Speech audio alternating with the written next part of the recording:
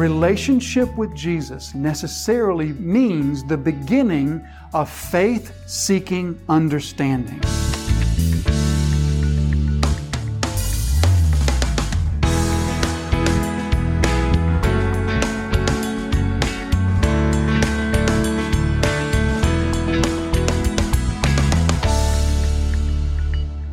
And somehow she navigates up into the crowd, touching people as she goes, making them what?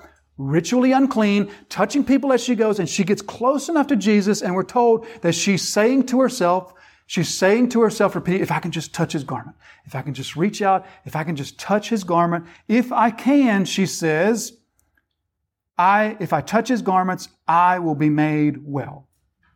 So this draws her to the touching of His garments, saying to herself, if I can touch these garments, I will be made well. Now the woman, we know, is an example of faith. She's an example of genuine faith. Her heart too is a good soil heart. The Lord has drawn her to Himself, and she responds and comes to Jesus because she's heard and she's believed. But nonetheless, let's just make note of the nature of her faith. Let's just make note of just how, shall we say, misguided her faith is. Notice what she says. If I can just touch His garment, I'll be made well. What, is Jesus wearing magic clothes? You see how misguided her faith is? Do you see how mixed up her faith is with paganism? For it was the pagans who believed that things could heal. It was the pagans that believed that healing power was this impersonal force wrapped up in an idol, or wrapped up in a statue, or wrapped up in some magic talisman. Yet somehow she's gotten that mixed up together with seeking Jesus. Jairus is the same. For Jairus feels that Jesus must go to his house and touch his daughter, for his daughter to be made well. That's the whole context of the story, is Jairus has to get Jesus there, and he can't do it. So you notice how both of their faith is just mixed up, confused, mixed together with false beliefs, mixed together with pagan beliefs. Yet, both people have genuine saving faith. This is why, by the way, you remember when Jesus commends the centurion's faith? The centurion who comes to Jesus and says, my servant is sick. Jesus says, all right, take me to him. And he says, no. I'm a man, I understand authority. And so I understand all you got to do is say the word. And then Jesus says, I haven't found such faith where? In all of Israel.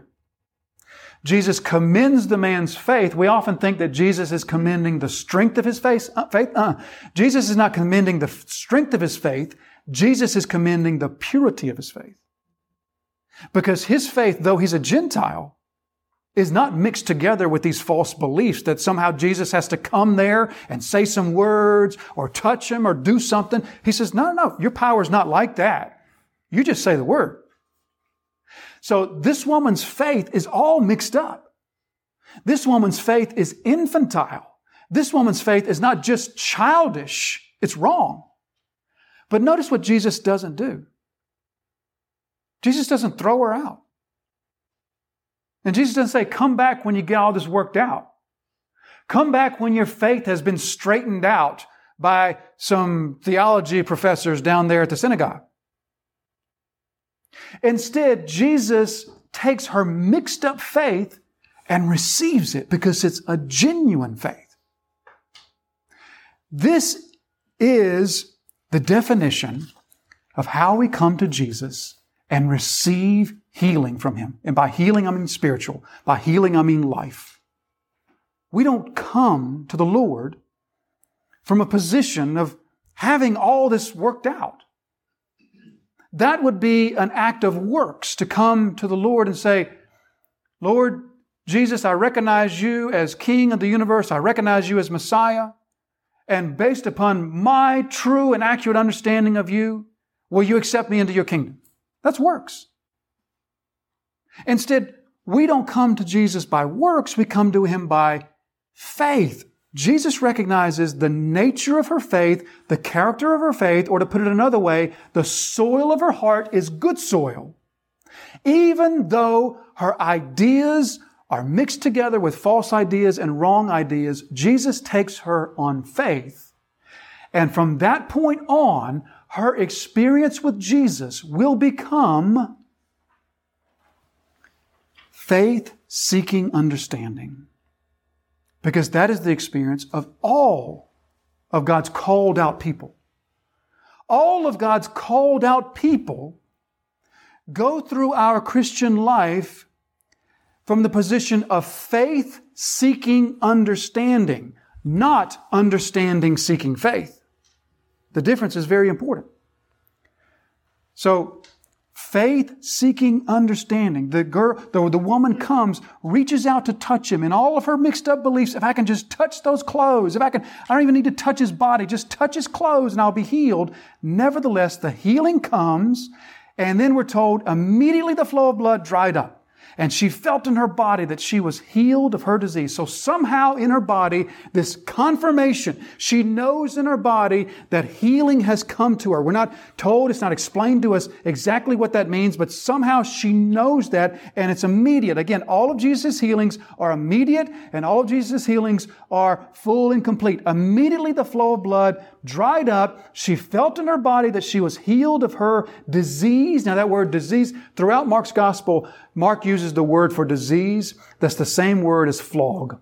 The same word that's used when we're told that Jesus was taken out and flogged.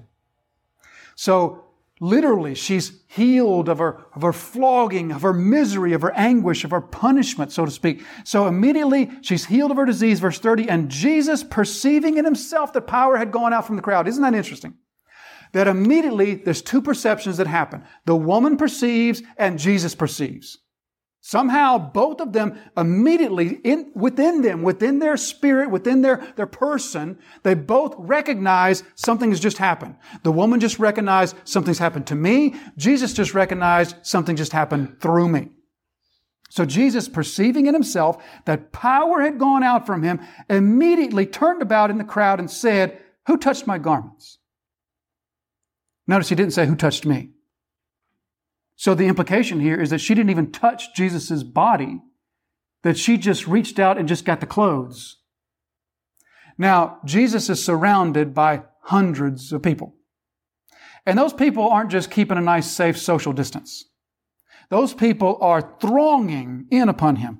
Everyone is touching Jesus, which is the dismay of the disciples. They answer and they say, he says, "Well, who touched my garments?" His disciples said to him, "You see the crowd pressing about you, and yet you say, 'Who touched me?'" Does that sound a little bit cheeky to you? I don't know about you. It does to me.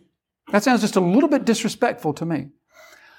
Oh, the hardness of our hearts. Because the ones who just said that are the same ones who were in the boat. Wouldn't you have thought that those who were in the boat the night before last, seeing what they saw, would never have spoken to him like that? Somehow perceiving in their souls something about who this man is, wouldn't you have thought that they would not have come back with such a snarky answer as that?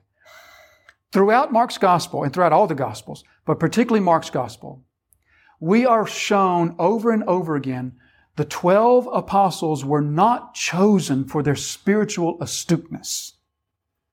In fact, just the opposite is the case. It's as though Jesus chose the most spiritually dull ones he could find, because that's the way of God. He always chooses the one that requires the most power. So throughout Mark's gospel, the disciples are shown not just as being average spiritually dull, but below par. Like really spiritually dull.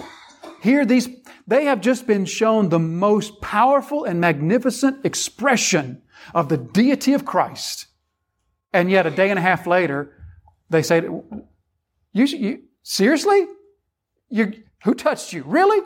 Don't you see everybody's touching you, Jesus?" Which of course they are.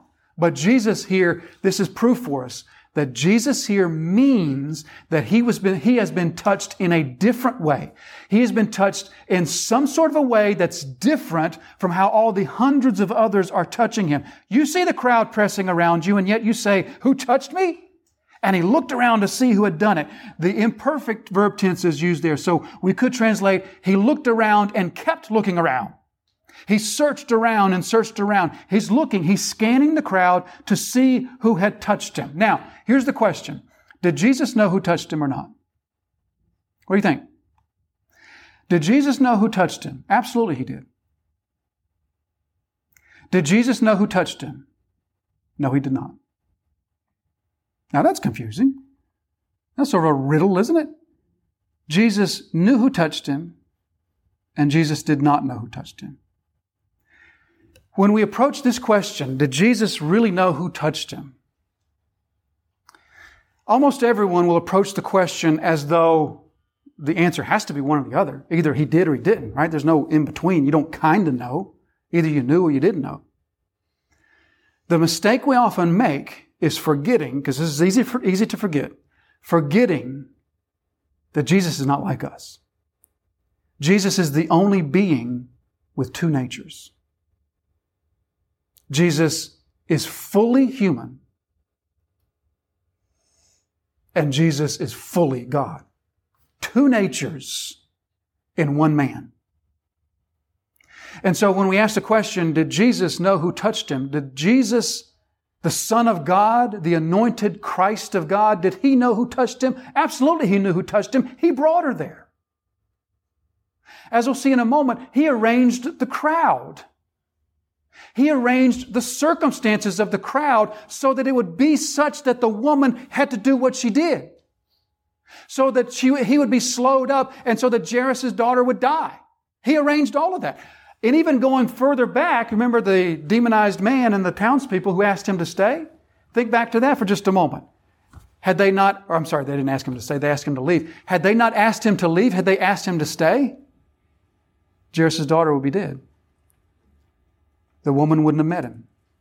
You see how even when things appear to be wrong, God is still in control. And He's still working all these things out in just the perfect way. So the Son of God, Jesus Christ the Lord, absolutely knew who touched Him. But Jesus, the perfect man, I believe did not know. The reason I believe that is that's the plain reading of the passage. I would have to take the text and I would have to distort the text and I would have to pervert the text in order to make the text say what it does not appear to be saying, which is Jesus asked, "Who touched me?" And He's looking around to see who's going to own up to it. So for some reason that's not told to us, Jesus, the perfect human, is not told by the Spirit filling Him who it was that touched Him. He's told that somebody did. And He's told that power has gone from Him. And He's told that someone has been healed. But for reasons not given to us, He's not told in His humanity who that was. Now, seeing all of that in this episode should help you greatly in other parts of Scripture in which Jesus appears to not know what we would think God would know, such as the timetable of the return of the Son of Man. Well, Jesus is a man of two natures. One nature is fully human, one is fully God. Jesus is the perfect man, perfectly filled by the Spirit of God. He's also God in the flesh. And in this instance, God, the Spirit, did not reveal to Jesus the identity of who it was that touched him. So He honestly and rightly, He's not trying to deceive here. He's not playing games or playing tricks. He's honestly asking, who was it that touched me? Now, the disciple said to Him, you see the crowd pressing around you and you say, yet who touched me? But He looked around, intently looked around, kept on looking around to see who had done it. But the woman, knowing what had happened to her, came in fear and trembling. That's the third time now. That's the third time that there has been chaos. Jesus has stilled the chaos. He's healed the storm. And the result was more fear than before the storm. On the water, the demonized man and the townspeople, and now the woman. All three result in the same thing, greater fear after Jesus acts than before.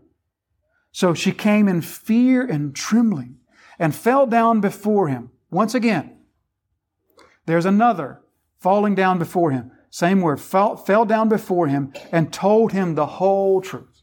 Spills everything, spills all the beans. This is the whole truth, Jesus. This is who I am. I've had this condition now for 12 years. And I said to myself, if I could just touch your garment, I could just reach through here and I could be healed. And yes, it was me. And yes, I have been healed. So she tells him the whole thing. Verse 34, and he said to her, daughter, your faith has made you well. So now, why all this interchange here? Why do you think that perhaps Jesus, the man, didn't know who touched him? Why is Jesus so persistent in asking this?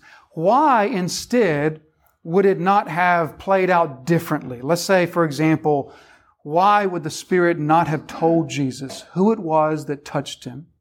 And then understanding something of the sensitivity of the miracle, of the privacy of the miracle, Jesus would just sort of look over to her and wink and then go his way. Why would that not be how? Why does Jesus single her out? Why does Jesus make her come forward? Can you feel the awkwardness of the situation? All these people, there's Jairus there, and all this, and then yet Jesus just won't move forward. He says, no, we're not going anywhere until you come forward. Why all of this?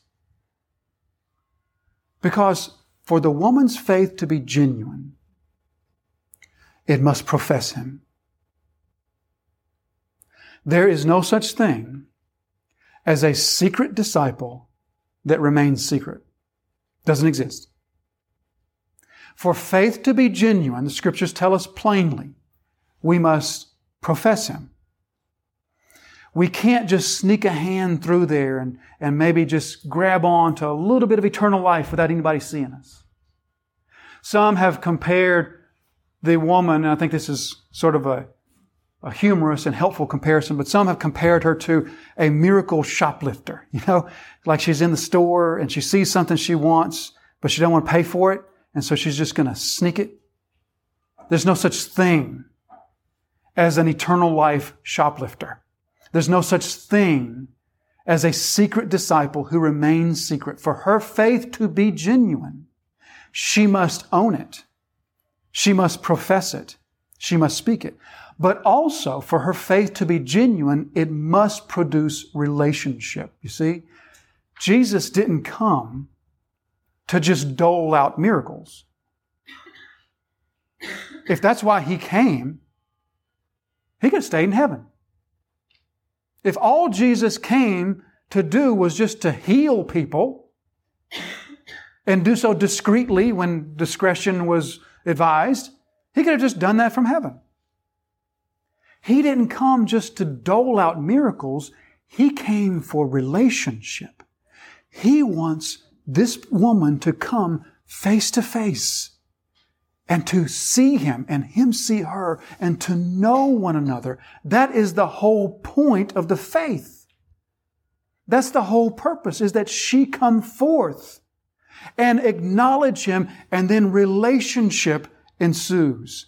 Discipleship begins. Jesus doesn't, for 1 minute, just want her to go home having been healed physically and, oh, I'm so glad that I'm over that 12-year ordeal. He wants this as a stepping block into relationship. Notice what He says to her. She came in fear and trembling, fell down before Him and told Him the whole truth. And He said to her, daughter. You know how many people in Scripture Jesus calls daughter? One. This one. The tenderness of the moment. Daughter. So make note of this. At the end of the story, at the end of the story of the part of Jairus, we're told that the woman who had the 12-year flow of blood. We're also told that the child of Jairus was 12 years old. Notice the parallels here. Jairus wants Jesus to come and heal a 12-year-old daughter. On the way, Jesus makes a daughter who has been sick for 12 years. Jesus wants a daughter. The daughter he wants has been captive for 12 years. And so he does this on the way to heal a 12-year-old daughter of Jairus. The parallels are remarkable. But he says to her, "Daughter, your faith has made you well." Why did Jesus say that? Your faith has made you well. You know, Jesus healed lots of people and never mentioned faith. He healed more people without mentioning faith than the people he healed and mentioned faith. So why does he say to her, your faith has made you well?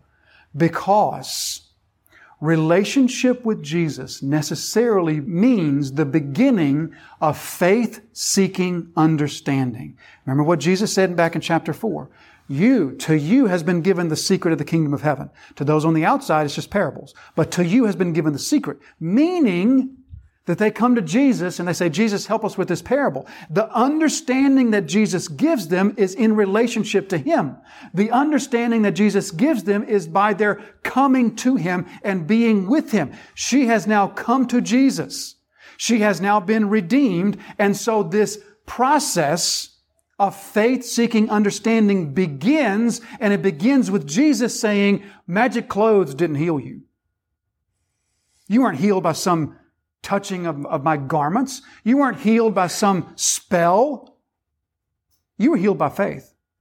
Faith is the conduit, it's the vessel, it's the channel through which the healing came to you. And by the way, that word for healing, sozo, it's the same word for saving. So throughout the New Testament, almost every time that you see save or heal, it's the same word. And it can be used interchangeably based on the context. I think in this context, we are intended to think of both. Not only physical healing, your faith has healed you physically, but also your faith has saved you.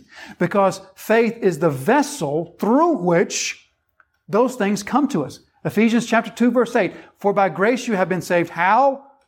Through faith.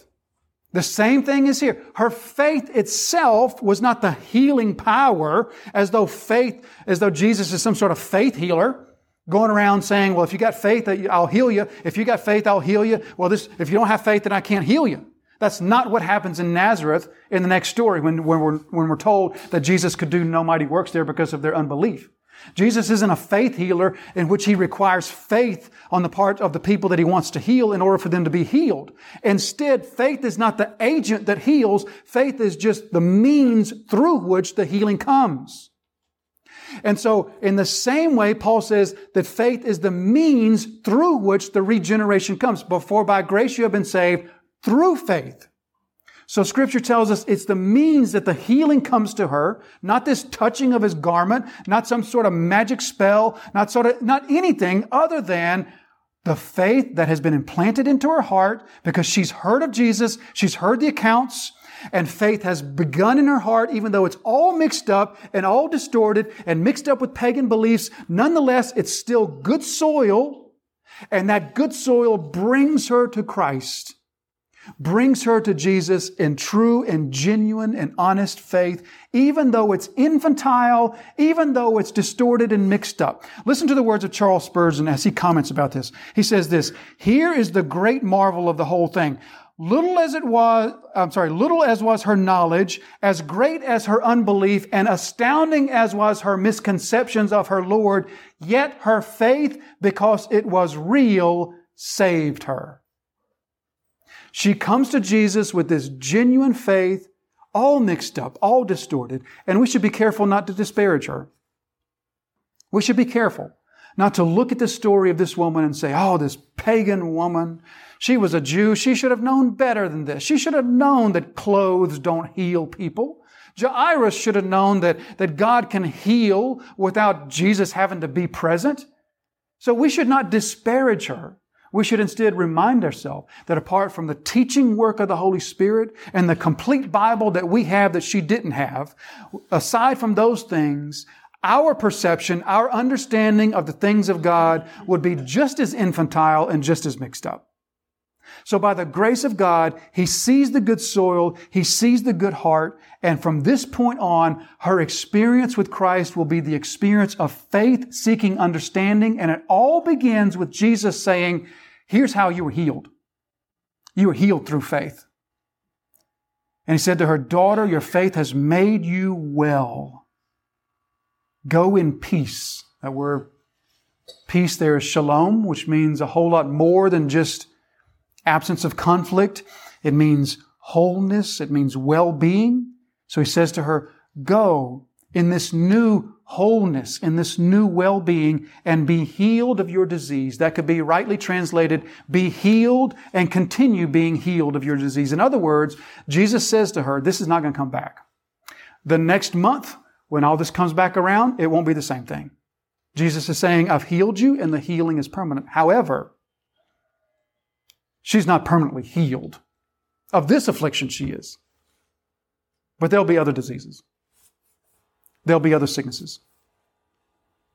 Just like Jairus' daughter, Jesus will resurrect her to life, and she'll die. Because this is a picture that's pointing us to another healing and another resurrection. The true and the genuine resurrection, the true and the genuine healing, that which will come and put an end to all sicknesses.